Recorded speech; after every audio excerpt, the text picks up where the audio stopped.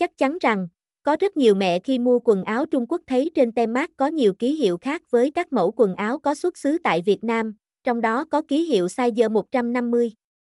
Vậy liệu size 150 cho bé bao nhiêu kg, dành cho độ tuổi nào?